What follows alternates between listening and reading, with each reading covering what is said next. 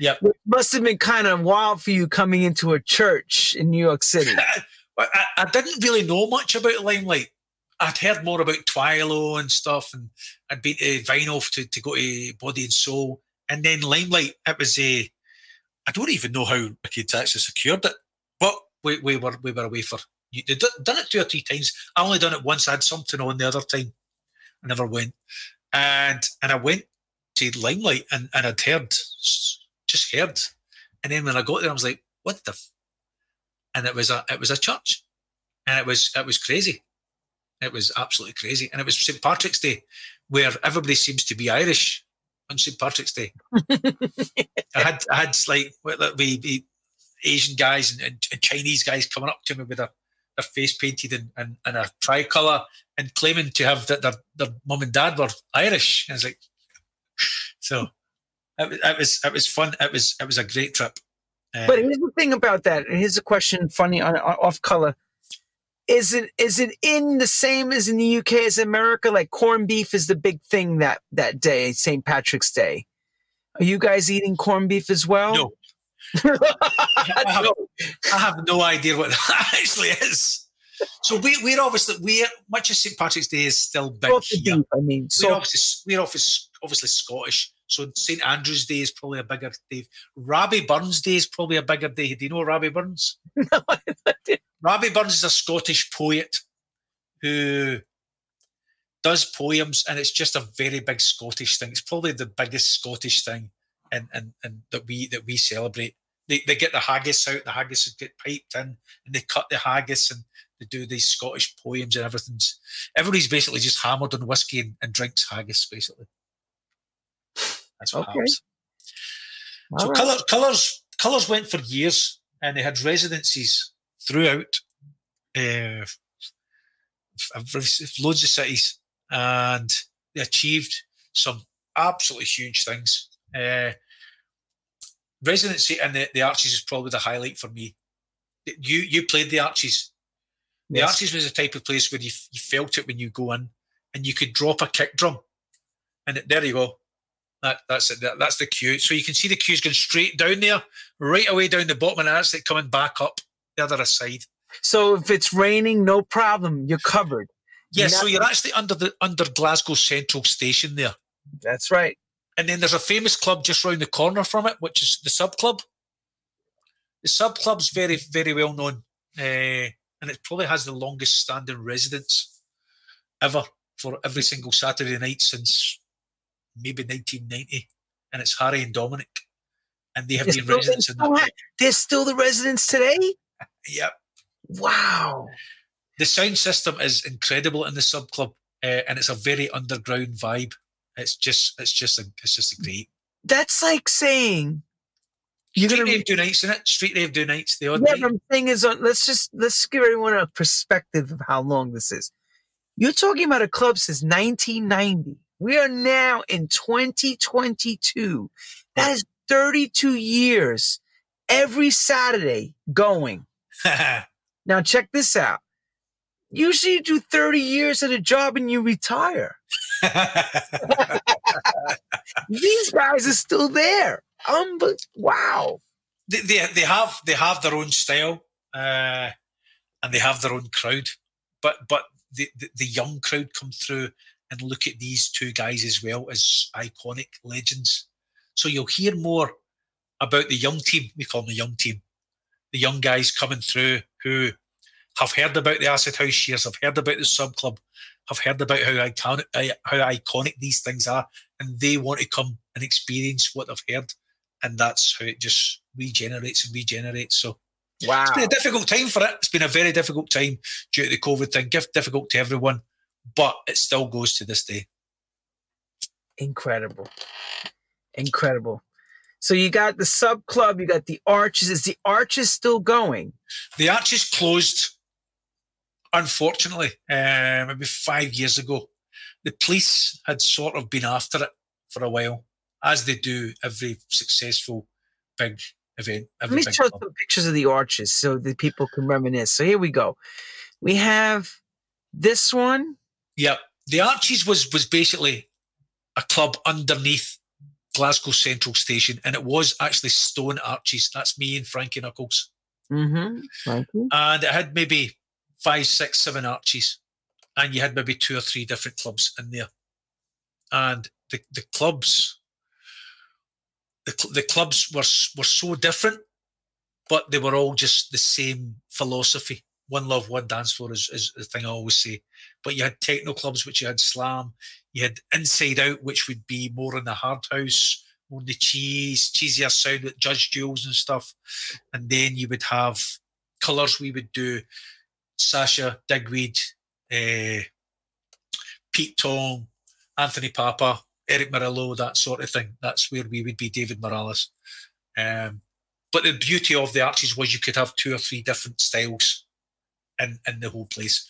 But if anybody who ever played the arches, and you can ask anybody who's ever played, they loved the arches because it was absolutely nuts. The Scottish crowd live Monday to Friday with shit lives. Monday to Friday, it rains, it's grey, they live shit jobs, and then it comes to the weekend, and it's like a competition to see how mad they can go, and they let loose. And the Scottish crowd, for festivals to clubs to anything, and I don't know if you know the Scottish chant, here we go. So the whole crowd, wherever it is, anywhere, it could be Calvin Harris at T in the Park with 40,000 people in front of him, and the chant, there's a chant that says, here we effing go, and everybody is notorious.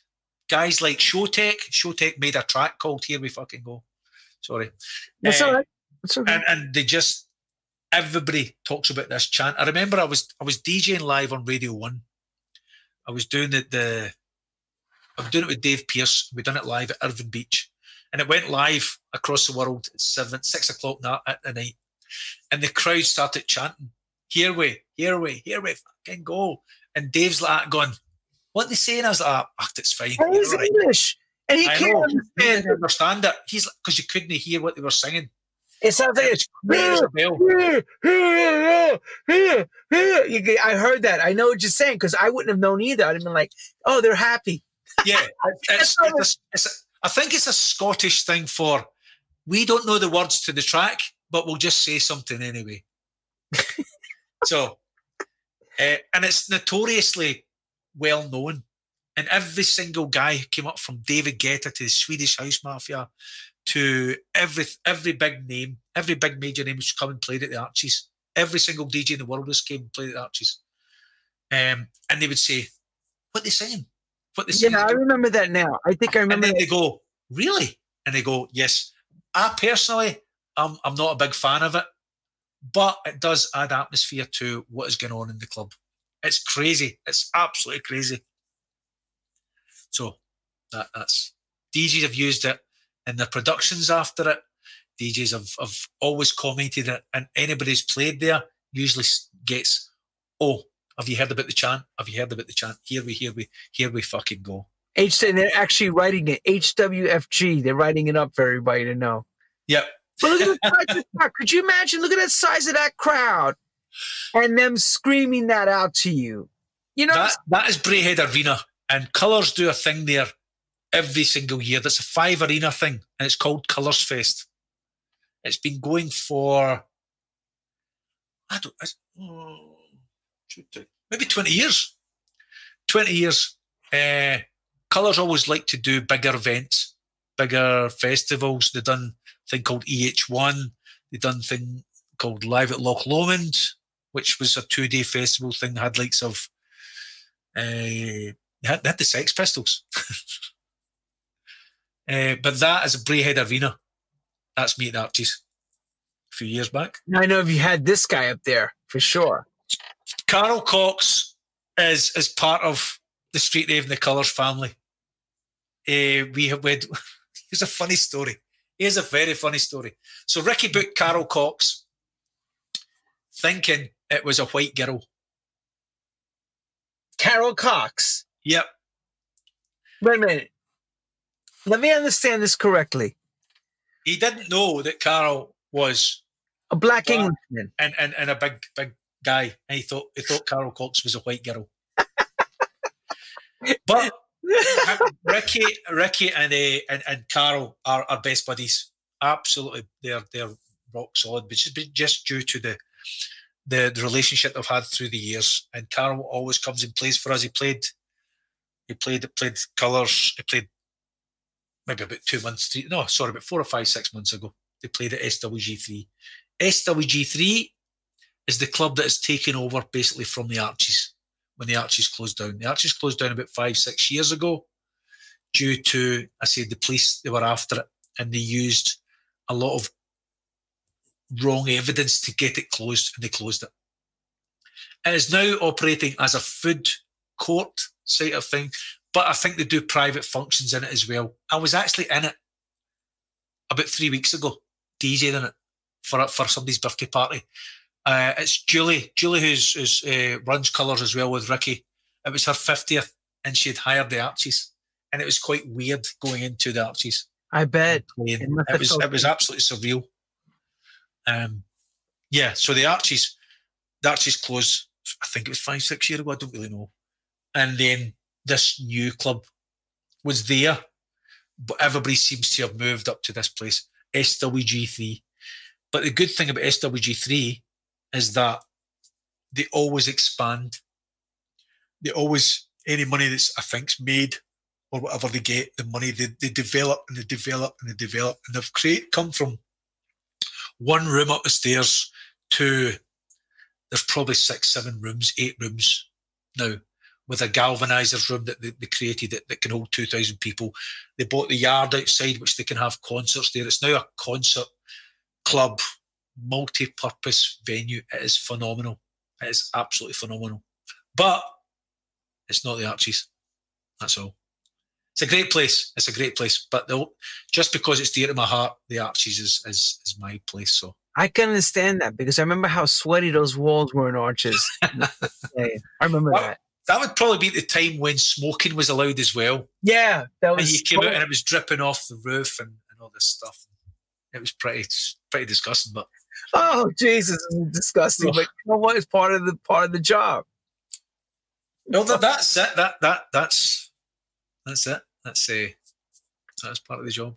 Yeah, exactly. So let's take a look. So here we go. Todd Terry. This is an SWG3. That's me and Todd. Danny and David. This is us in Ibiza. I know Danny pretty well. David. I know David, but David's David. Ricky, they're good buddies. Ricky has a great relationship with all these guys. He's worked with them for absolutely years, and he's a great relationship. I think we were probably the people in Scotland who would book these guys, and they would come back again and again because we had looked after them. They had come to a great party. They had been to a great club, and they were probably looked after at the after party as well. Sure. Let me show something back when these guys were doing things in the early days. Look at this. They were at Cafe Mambo before this was even like the place to be. So the story of Cafe Mambo is obviously world famous.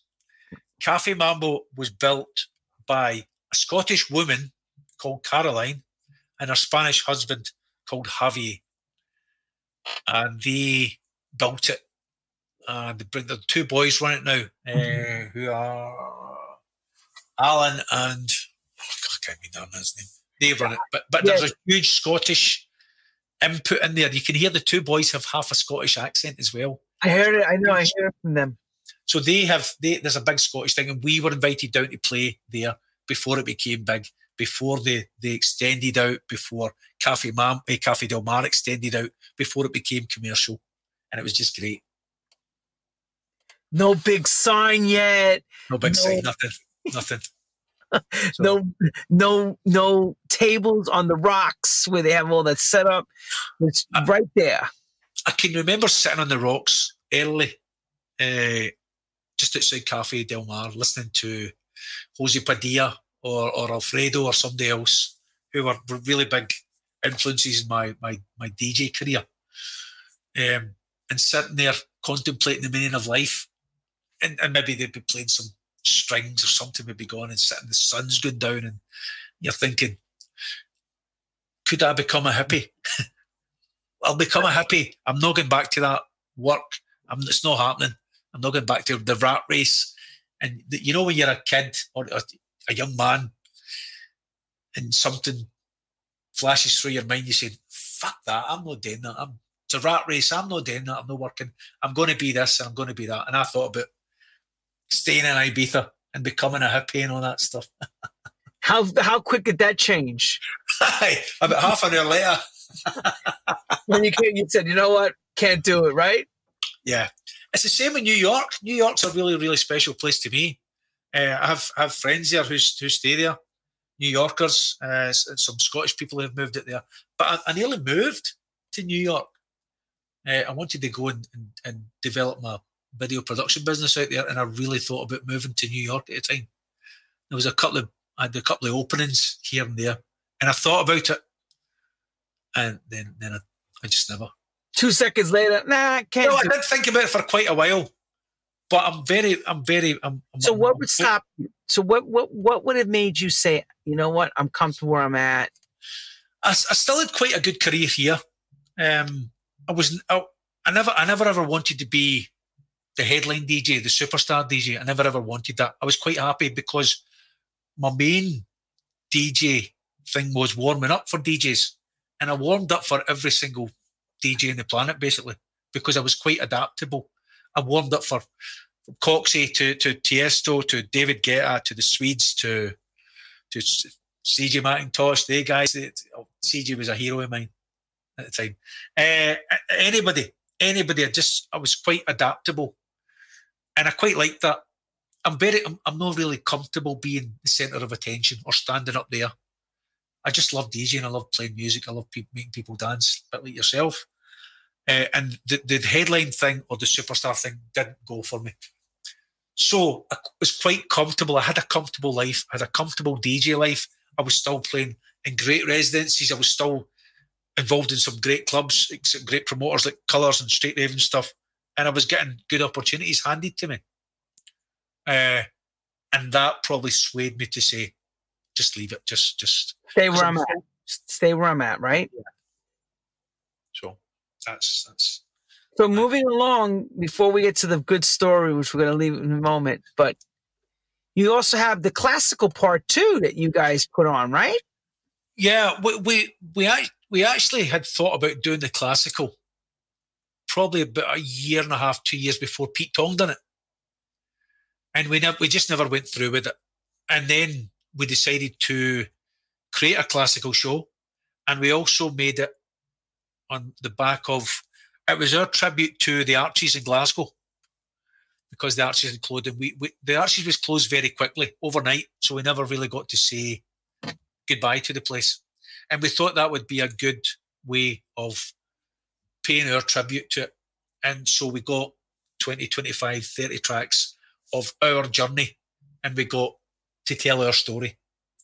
And it was phenomenal. We'd done the Hydro in Glasgow, which is probably the biggest and most iconic venue in Scotland.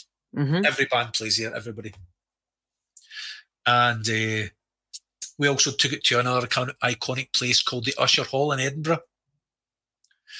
And we'd done it 3 times. We'd done 3 different shows. And it was really great to be part of something that I became a labour of love for it. It was great. I was really quite heavily involved in it.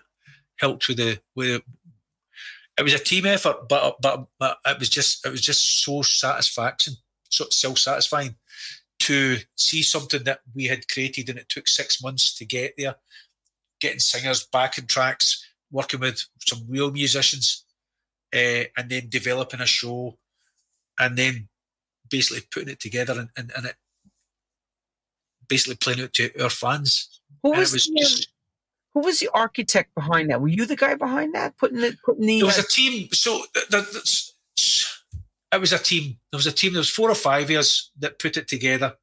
This guy, the K-Class guys helped us, Paul and Russ, and there was a few others behind the scenes.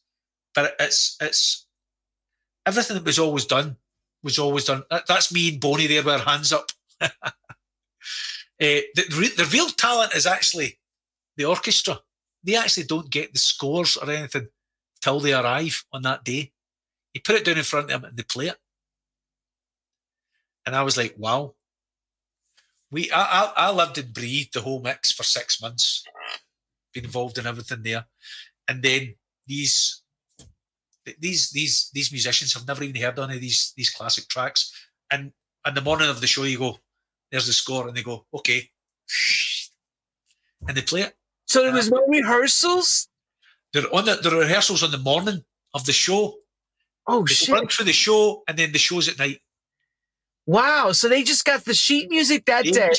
You got to remember, a lot of these are maybe 50, 60-year-old horn players or string players, and they get handed this. They've never heard half these tracks. And they go, there's the tracks. We've been practicing. The singers have been practicing. The DJs have been practicing. The choir's been practicing. And then these musicians come along and they go, there you go. And they play Show Me Love. They go, they don't know how it works. They've got I'm thinking it was at least 2 or 3 rehearsals before these shows go on. No one these ones. Probably Pete Tong has. You can see Pete Tong sees, because they're creating something really special. Obviously, they've got a massive budget as well. Pete Tong shows are the benchmark. They're brilliant. They're so good. They're so iconic. They're magic. The work that goes into them. I think it's Jules Buckley that does it with them. It's phenomenal. Yeah, that was a really on a personal note, it was very satisfying to be involved in the classical show. It was a real labor of love. John, question. Yep. Did the orchestra live up to your expectations when you heard them play the songs?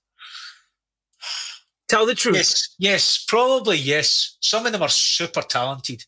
And we did pick out a couple who weren't that good because they didn't get it. They just didn't get some of them. But most of them, 90%, 95%, really just felt like you go, wow. How do you know that track? How do you... But they read music and they just go like that and just read it, and playing away and everything. And you go, that is phenomenal. It's real talent. We're pretending to be talented playing other people's music.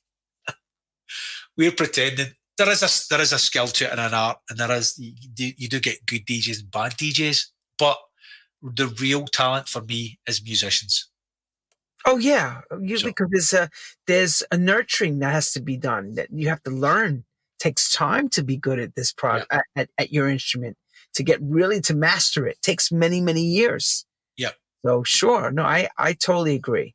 It was great to be involved in it. It was a lot of hard work for everybody, but we, as a team, we pulled it off. So on that one, now let's get to the most important one, which is bringing up today's recents of 2021. I'm going to show the picture first. Okay. So this is crazy, guys and girls. They put on a Christmas rave at 10 Downing Street. 10 Downing Street. Everybody knows that's like saying, I'm going to go in front of the White House and put on a beautiful big rave party. Come join us. Let's see how John pulls this one off. John, go ahead. How did you pull this one off? So obviously there was a bit of a scandal here with Boris Johnson, who was they were throwing parties in 10 Downing Street, and it was a bit of a real uproar here in the UK. Real, because there was lies and there was all different sort of thing. So I made an event on my Facebook as a joke, and I called it a Christmas rave, and I put the address on it for 10 Downing Street, and I invited a couple of hundred people. And it was just a piss take. It was just as a joke. Within about 4 or 5 hours, it had 100,000 people signed up to it.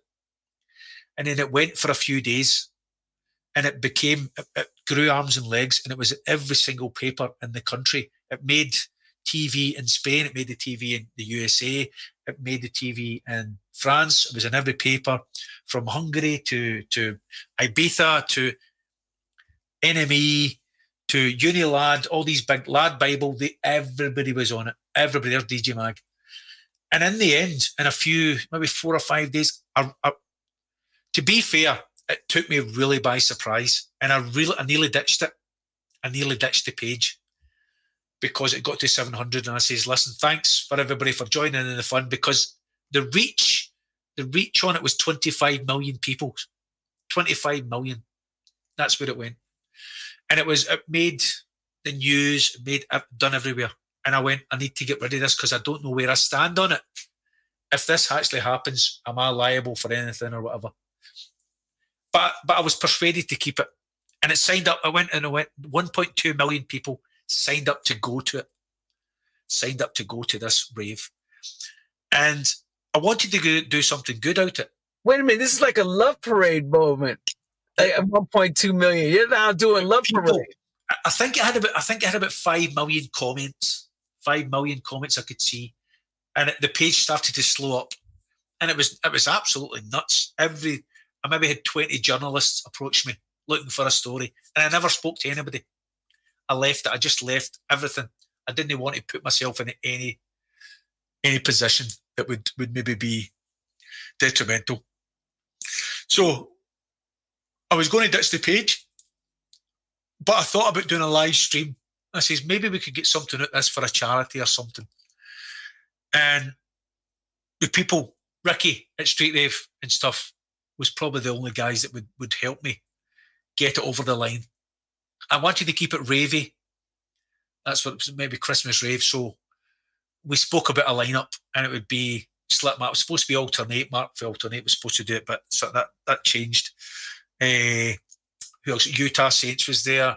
Yeah, Judge Jules, Dream Frequency, myself, and my buddy up here, Michael Kilkey. And we done a live stream, and we raised £106,000 for shelter for the homeless. We done it for the homeless, but it was a phenomenal achievement for what we done. But I think it was more that people came together for this certain thing. It was really out of something really shit. Something good came out of this, and people on my page I could put a post up and I'd get 5,000 likes within 5 minutes because there was so many people on the event page. 1.2 million people. So if I posted it, 1.2 million people would get that notification. Where did you first post this so people can understand? And you do it on Facebook? It's on my DJ page. So if you go to my DJ page and then go to the events, the event is closed now. You can't do anything else. So if I post something up, I get nothing back on it. But if you go way down, you'll start seeing the fun. We had fun. I was actually saying stuff like, I've had the minister from Drum and Bass on the phone. He's looking to put a room out the back. And we had jokes, and everybody was calling it the cheese and wine party. And all these people were threatening to go to 10 Downing Street. And I was like, oh, fuck, I really need to watch what I'm doing here. But we done a live stream, and we done a live stream with a green screen. So the videos are actually on my page, the green screen. So we done it at different angles, and it's actually outside 10 Downing Street. It was really well done. The production team behind it we done a great job. It was great. But we achieved. What kind of trouble were you thinking you were going to get into? Well, see if all those people had started going to 10 Downing Street because I had done an event, then I would have been liable if something had happened. I had to put a disclaimer on it saying this is not a real event. And then people started giving me abuse. Like, why the fuck are you not doing an event? Why this? We want to go down and we want to ram 10 Downing Street. We want to start a fight. You're going, see, this may be a joke. Calm down. And it just went. But the fun on the page was brilliant. It was just so good. It was a really bad time. I think we just went into lockdown again. And the Downing Street really took the piss out of everybody in the country, we thought. And everybody just latched onto this, and we just went for it. As I said, 1.2 million people signed up. It was 25 million people reach. This was crazy. It really took me by surprise. And we done something good out of it. And we raised a lot of money, which is $160,000. Off a joke. Yeah, off a joke. He wasn't even planning to do that. That's what's crazy. We tried to get everybody. We were putting it as, if everybody that signed up gives us £1, we get £1.2 million for shelter.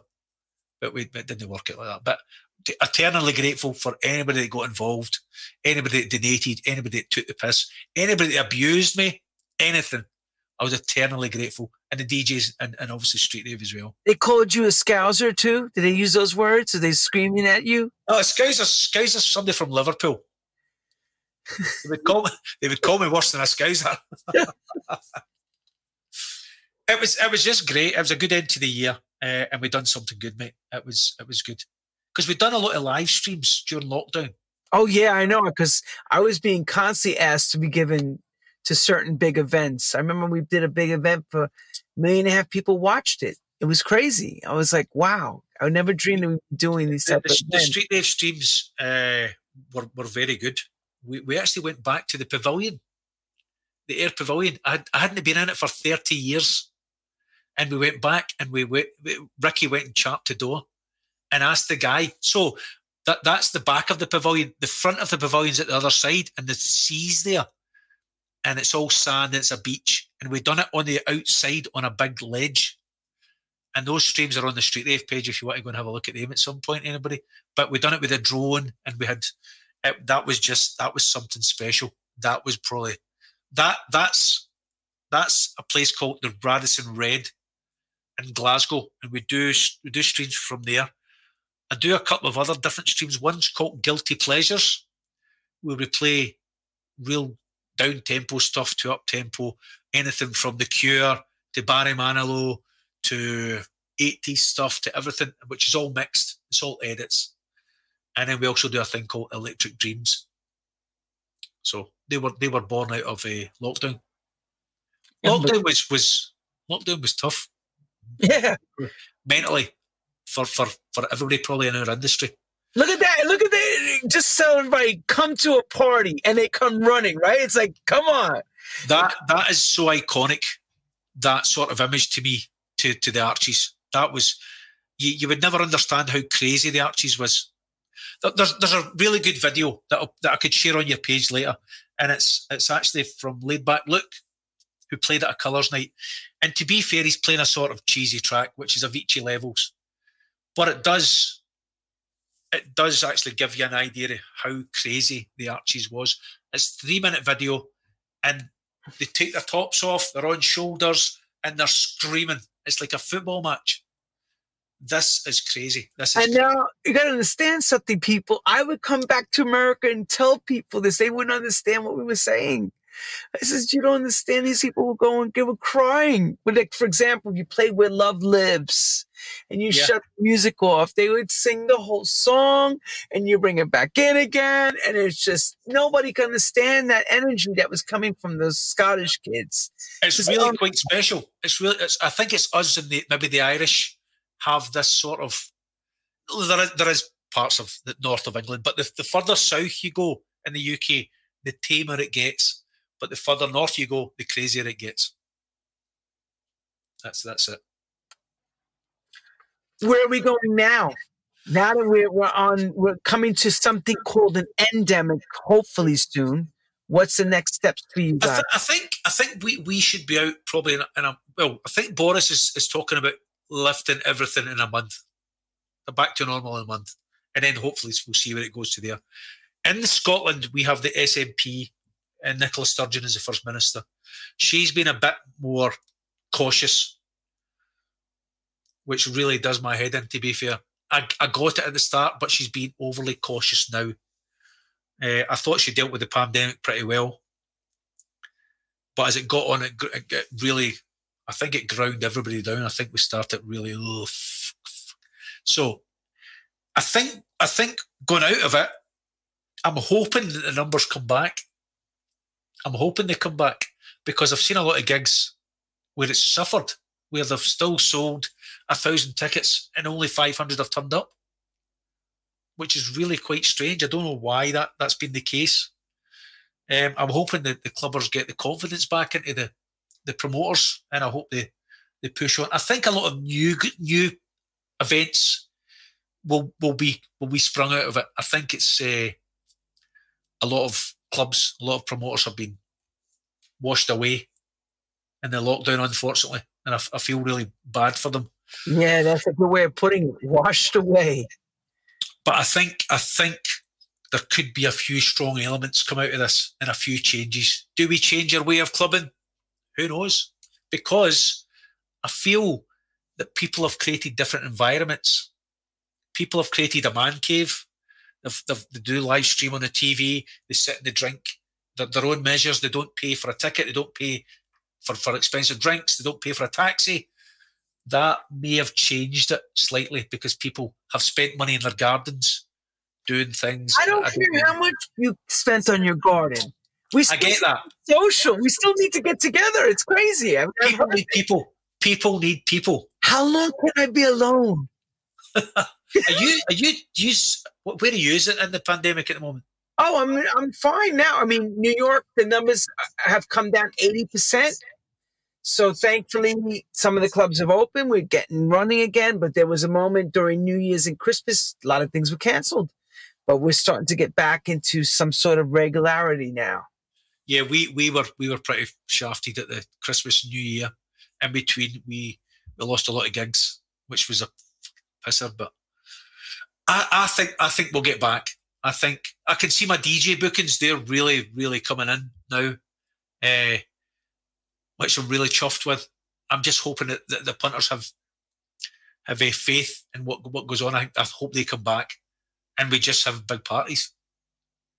Because there's probably fantastic music is going to come out on the back of lockdown because people have been sitting in their studios. Oh my God.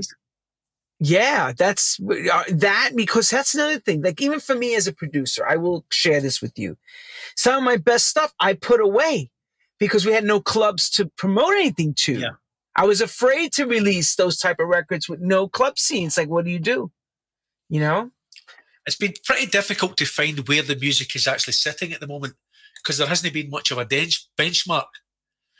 So you can't play new tracks out because you haven't really had an audience. So I don't know where the music sits at the moment. I think like comfort food, John. People want things they taste and know.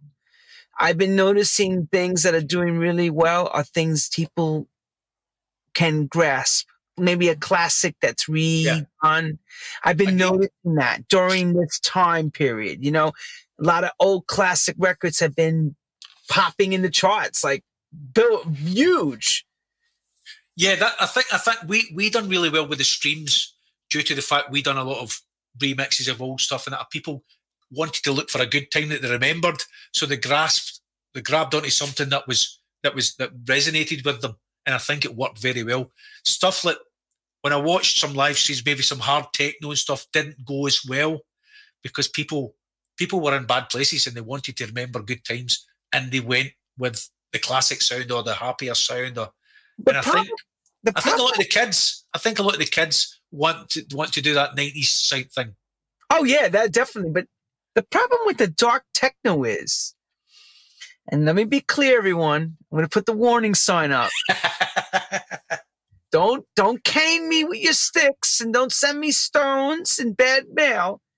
But without the drugs and the dark atmosphere, yeah, it's difficult to have a stream. You can do it, but it's not the same experience of being in that type of environment with others all doing the same.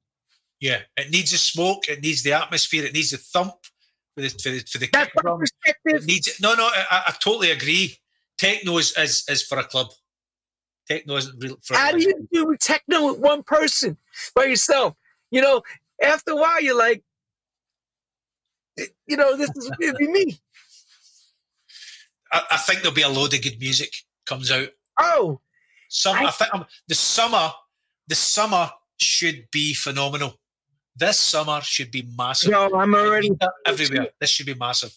I'm seeing it just from my bookings as well. The summer, it seems like it's the time that everybody wants the people they remember. They want the comforts of knowing that they're going to get that sound, those songs to sing to something you said in the beginning of the show, Summer of Love. This may be that moment again where we have that where they say cyclic.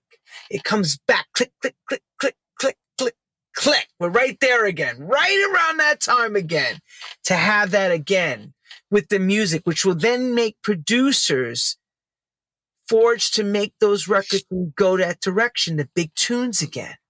It becomes part of the whole landscape of our scene, you know? So tonight, you may see a lot of Scottish viewers probably switched off about 15 minutes ago, but they will come back and watch it later because it's a big football night tonight. We must wish them all their best on their football. I know they'll come back. What did we miss? They'll run it back later to check what they missed. Oh shit! We'll get them back on board. Oh, but we definitely. We are so thrilled that Colors and Street Rave and all of you guys are doing what need to be done. Is keep this scene going, because up there is most important to what rest of the UK does. A great party is not something that's easily comes these days. And when I say great party, means music, staffing, club, understanding your clubbers, putting the right talent in front of them. These are very important parts to making a great night for everyone. And, 30 plus years you guys have been doing it. It's a long, long, long time. Feel old. I don't mean to. I'm sorry. I still love music, but... No, you can't. But you can't. Look, let me tell you something. And you probably feel the same. When we all started out, did we ever think that we'd be talking about this, not past just 1999, to even talk about it in 2022? It's like none of us thought that back then. We were like living week to week, month to month. I was actually talking about something like this a couple of days ago to somebody, and I made a quote as a joke, and I remember somebody saying it'll never last. It'll never last. That acid house music, these are just kids. It'll never last. Still here. 2022, still here. And here's the funny part, people. So there's two types of clubbing going on. You got the young kids, and then you got our group. The younger kids. Yeah, it's crazy because I keep hearing about this this like apartheid thing going on. Well, some of the younger parties. Let's say younger kids and the kids. Well, for me, it's the kids and the younger kids, the children's parties. We're the kids. Yeah, we're the kids. We're still in training and learning. As I spoke to you earlier, it never leaves you, Lenny. I don't think if you're a real passionate house music fan, if you're a real music fan, I don't think it ever leaves you. Being a DJ, I don't think it ever leaves you. You can step back for it sometimes, and you can fall out of love with it sometimes, back and forth. In general, it never leaves you.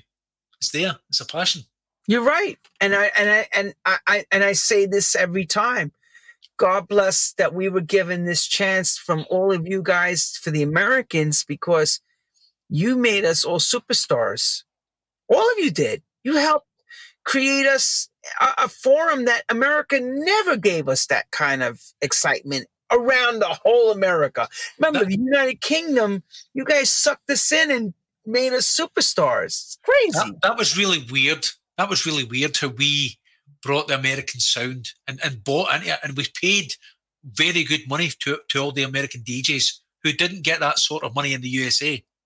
And I remember going to like Cielo and stuff and standing in the queue with all these American DJs, standing in the queue because they weren't seen as superstars. But when they came to the UK, we treated them like superstars because they were superstars in our mind. And then, probably in 2012, 2013, we sort of sold house music back to America in the shape of the EDM, which was quite weird. We imported it, bought it off the Americans, and then it went back because the EDM sound, which exploded, with the likes of Well, David Guetta and stuff. because you guys took the soulful sound of it. Yep. And loved it so much, the R&B side of it, soulful, vocal, gospel house, the whole thing. It never worked like that over here. It worked in small pockets, but not where you would have a club tour from all of Europe, including the UK. Like it just, it was more like a techno-driven sound here. Because at the time when that house music really blew up, you remember this, there was progressive house and trance, which was pre-EDM. And that was doing the business in America. So Oakenfold and those guys were coming to our, Sasha and Digweed were coming to our side, and we were coming to your side. Yep. Sasha and Digweed would be Twilo residents, weren't they? Yeah.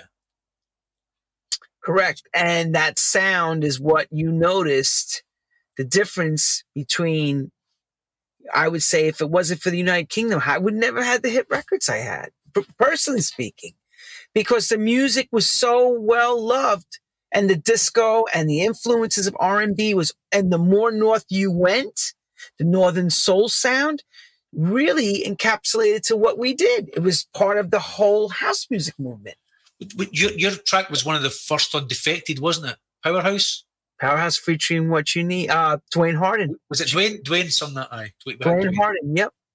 And again, I was it's like the end of disco, I say, like 1999 is like 1979. We were right at the end of the 90s. It's like, that was one of the hits I had at that time. But I mean, what a golden era. And then to go to all your clubs and be so loved and revered for everything we did was incredible. I can't thank you enough. Listen, we were thankful that you came. We were thankful that you were making good music. We lapped up the American sound. We lapped it up, and then obviously when it moved on to Defected, and that's when that was a real golden era. 99, 2000, 2001, 98, fantastic. Soul Searcher, Ministers de la Funk, stuff like that. Powerhouse, all that stuff was yeah. And then it for me, I felt like it was never going to end. It was that good because we lived it so long. And like you said, when EDM thing kicked in, I was like, no. The EDM, we were getting pretty stale here in the UK. And much as the EDM thing was frowned upon in certain quarters, it did give the UK a new lease of life. And it did give America, because David Guetta probably single-handedly conquered America. 100%. He was the first guy to come out with that first album that changed the whole game.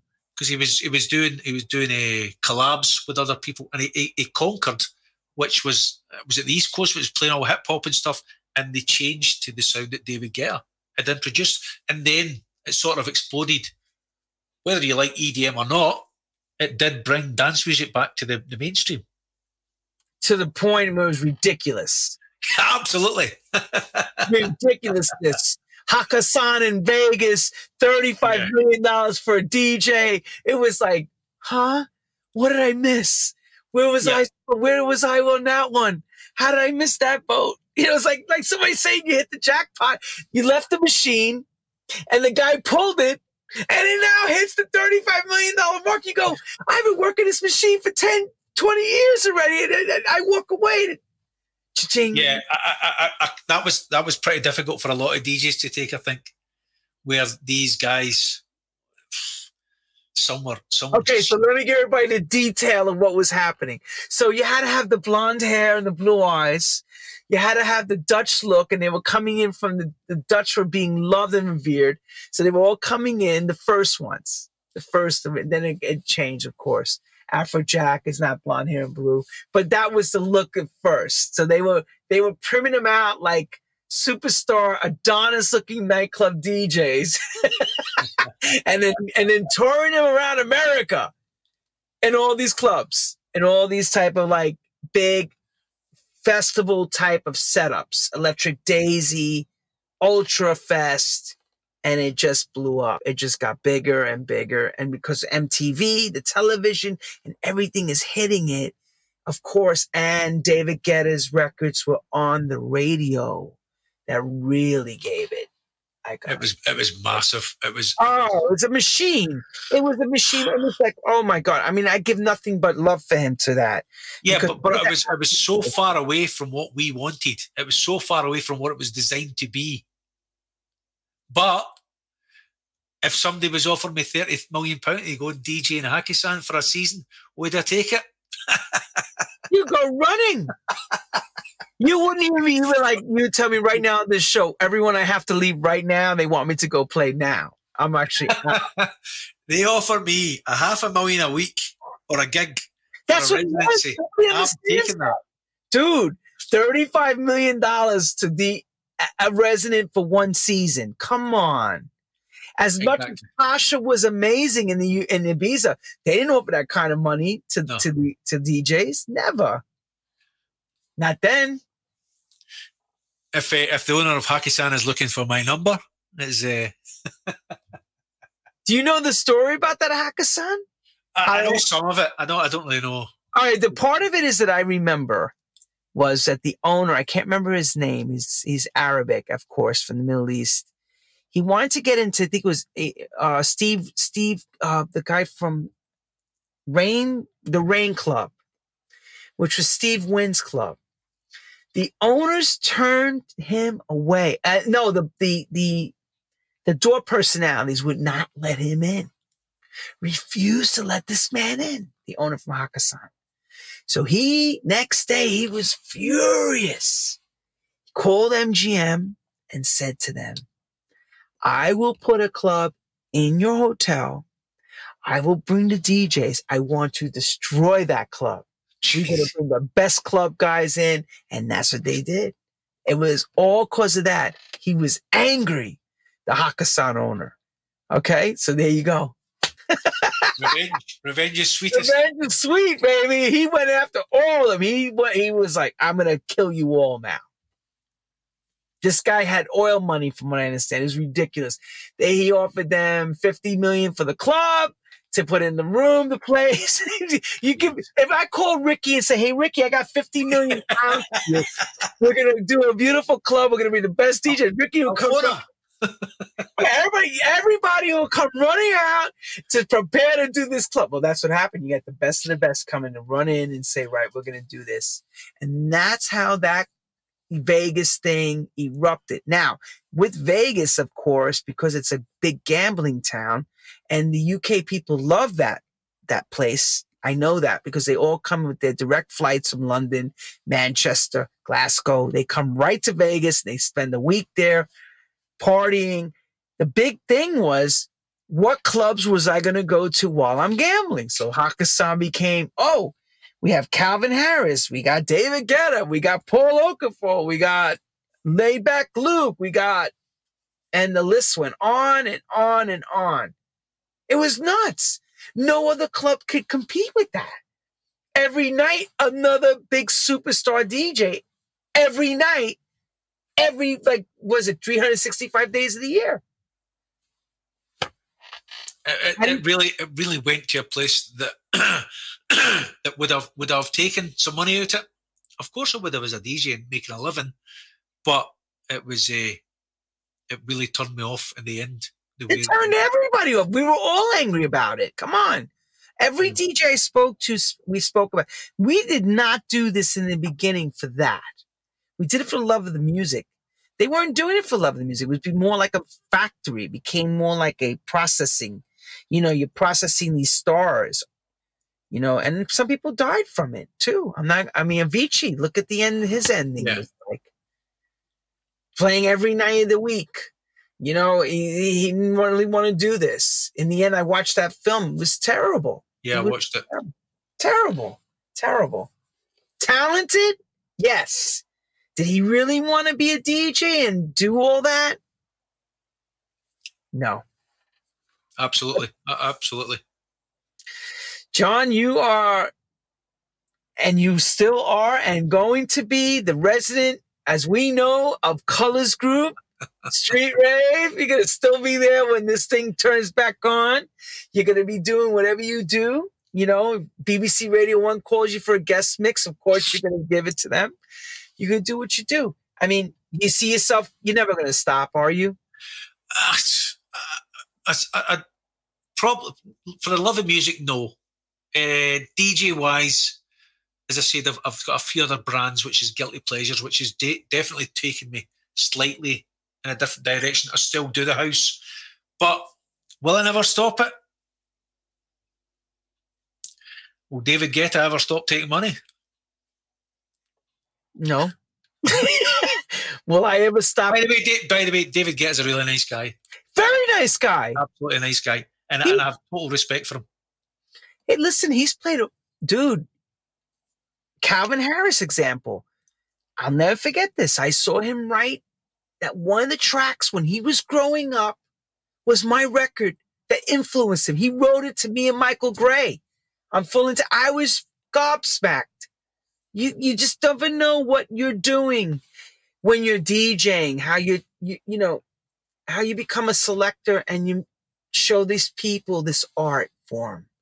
You probably don't even realize how many people you turned on to this art form, John, doing what you do. Agreed. It's it's quite heartwarming when somebody comes up to you and said, you changed my whatever, or we got engaged because we were there to see you as a DJ, or your mixes. For instance, lockdown, the amount of people that sent me messages saying stuff that you, Straight Rev, Michael Kilkey, whatever, what you've done through lockdown saved me. I was in a real bad place.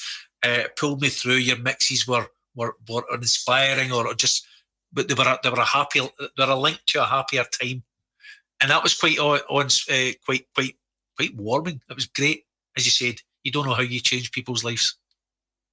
That's what I'm trying to say. You don't know, and you don't know how many people you touch through music. Music is a healing of everything. Music will either heal you, and it could kill you too. You put the wrong song on. You could put the most horrible song that make you want to make you end your life. But music is an emotional tool. You know, if handled properly, you have saved lives and made people's lives. You've given their soundtrack. So I'm going to say this to you: don't stop what you do. Keep doing what you do, John. Thank you.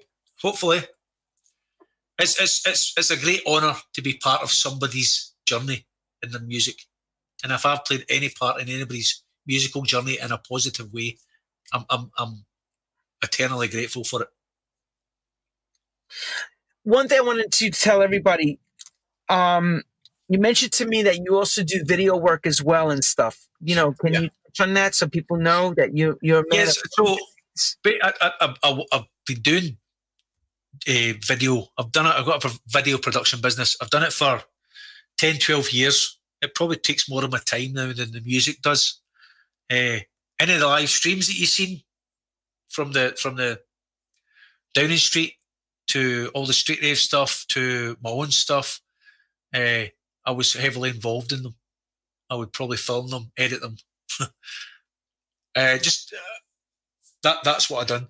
The lockdown thing was I worked very hard for no money. Could have done it for the love of it. I done it for just to do live streams. But that's what I do. I do corporate stuff. I do everything. I do a lot of clubbing stuff. But that's my main thing now is video production. Well, congratulations, and you do it very good. You do it very well, and of course, we'll keep watching your live streams and your live simulcast from the clubs and the classic stuff you're doing, and I know there's going to be new stuff. Somebody's going to knock on your door. Hey, we got an idea. You know how that goes. Like, we're still living like kids, dreaming that we can still put on this great, great fantasy gig. You know that, right? We're still absolutely. I'm still 20 years old up there. We all are. I mean, I get it from Karen all the time. Lenny, listen, they wanted you to play. I said, is it good? Yeah, it's really good. We still get excited. We want things to be right. We want it to feel right. We want the productions to be right. We put our heart and soul into these things. Yeah, absolutely, mate. Absolutely. So don't ever give up. That's what John tells you. Don't ever give up. You as well. I'm giving up after I... We love you all on True House Stories. And to everyone in the Scotland area, and below. Here we Here we fucking go. HHF. Yes. But we can never give up because what the hell else can we do with ourselves? We're unemployable. Yeah. I can't go work a regular job at this stage. Yeah. For God's sake, could you all imagine that? Oh, jeez. Your own boss after this long, now I'm going to have to go work pushing a cart around? Unemployable. Absolutely unemployable. Didn't you used to play music or something? Was that you? I will say this, though. Somebody said to me this past weekend when I played out, it's nice seeing some of the old names around again. The old names. I was like, yeah, that is quite nice. Well, which ones are you trying to refer to as the old days? Because I'm just starting out. See, I come from a small village here, and the parents were the ones who I went and DJ'd with to start with. And now all their kids come to the gigs. Yeah. Right, the kids are coming. It's really quite, it's nice, but it's sometimes makes you feel old. So. Yeah, I know. You start scratching yourself and saying in your head going, am I getting a little old for this? Nah, no, I'm okay. If they think I'm super cool, here's the best. My daughter would say to me, Dad, don't say that. It's not cool. But if I say it to somebody else, they think it's, no. But what's cool and not cool? Because I thought what we were doing was cool. No, but if you say it's cool, then it's not cool. All right, everyone. On that note, I'm going to wish everyone a good night. I'm going to thank Mr. Mancini, our Italian-Scottish correspondent from the Scotland area, who speaks with a bit of a twang. I hope you understood everything I said. Understood everything. Slowly. Clear. I tried not to swear as much, and I tried to speak slowly. But thanks for having me, Lenny. It's been a pleasure, mate. Thank you very much. Watch John Mancini. Watch the Colours guys in Scotland. If you're up in that area, hopefully I'm up there playing soon with them. This Summer of Love, we shall see. And to this, we just got a confirmation today. Another classic man's coming on. Steve Rains from Hard Times. We'll be announcing it for the next, the Sheep Herder is coming on to tell us his story. As well, everyone that knows I played for Hard Times, and so did Todd, and so did Master Work, and so did Tony Humphries, and we all can say the wonderful things. Steve Rains will be here as well, and his accent's not easy to understand. I'm going to have to interpret what he's saying to the people, but we can't be more than grateful that Steve Rains agreed. And John, thank you as well. To all the Scottish, au revoir, guten Nacht in Germany, bonsoir, and take care. See you all next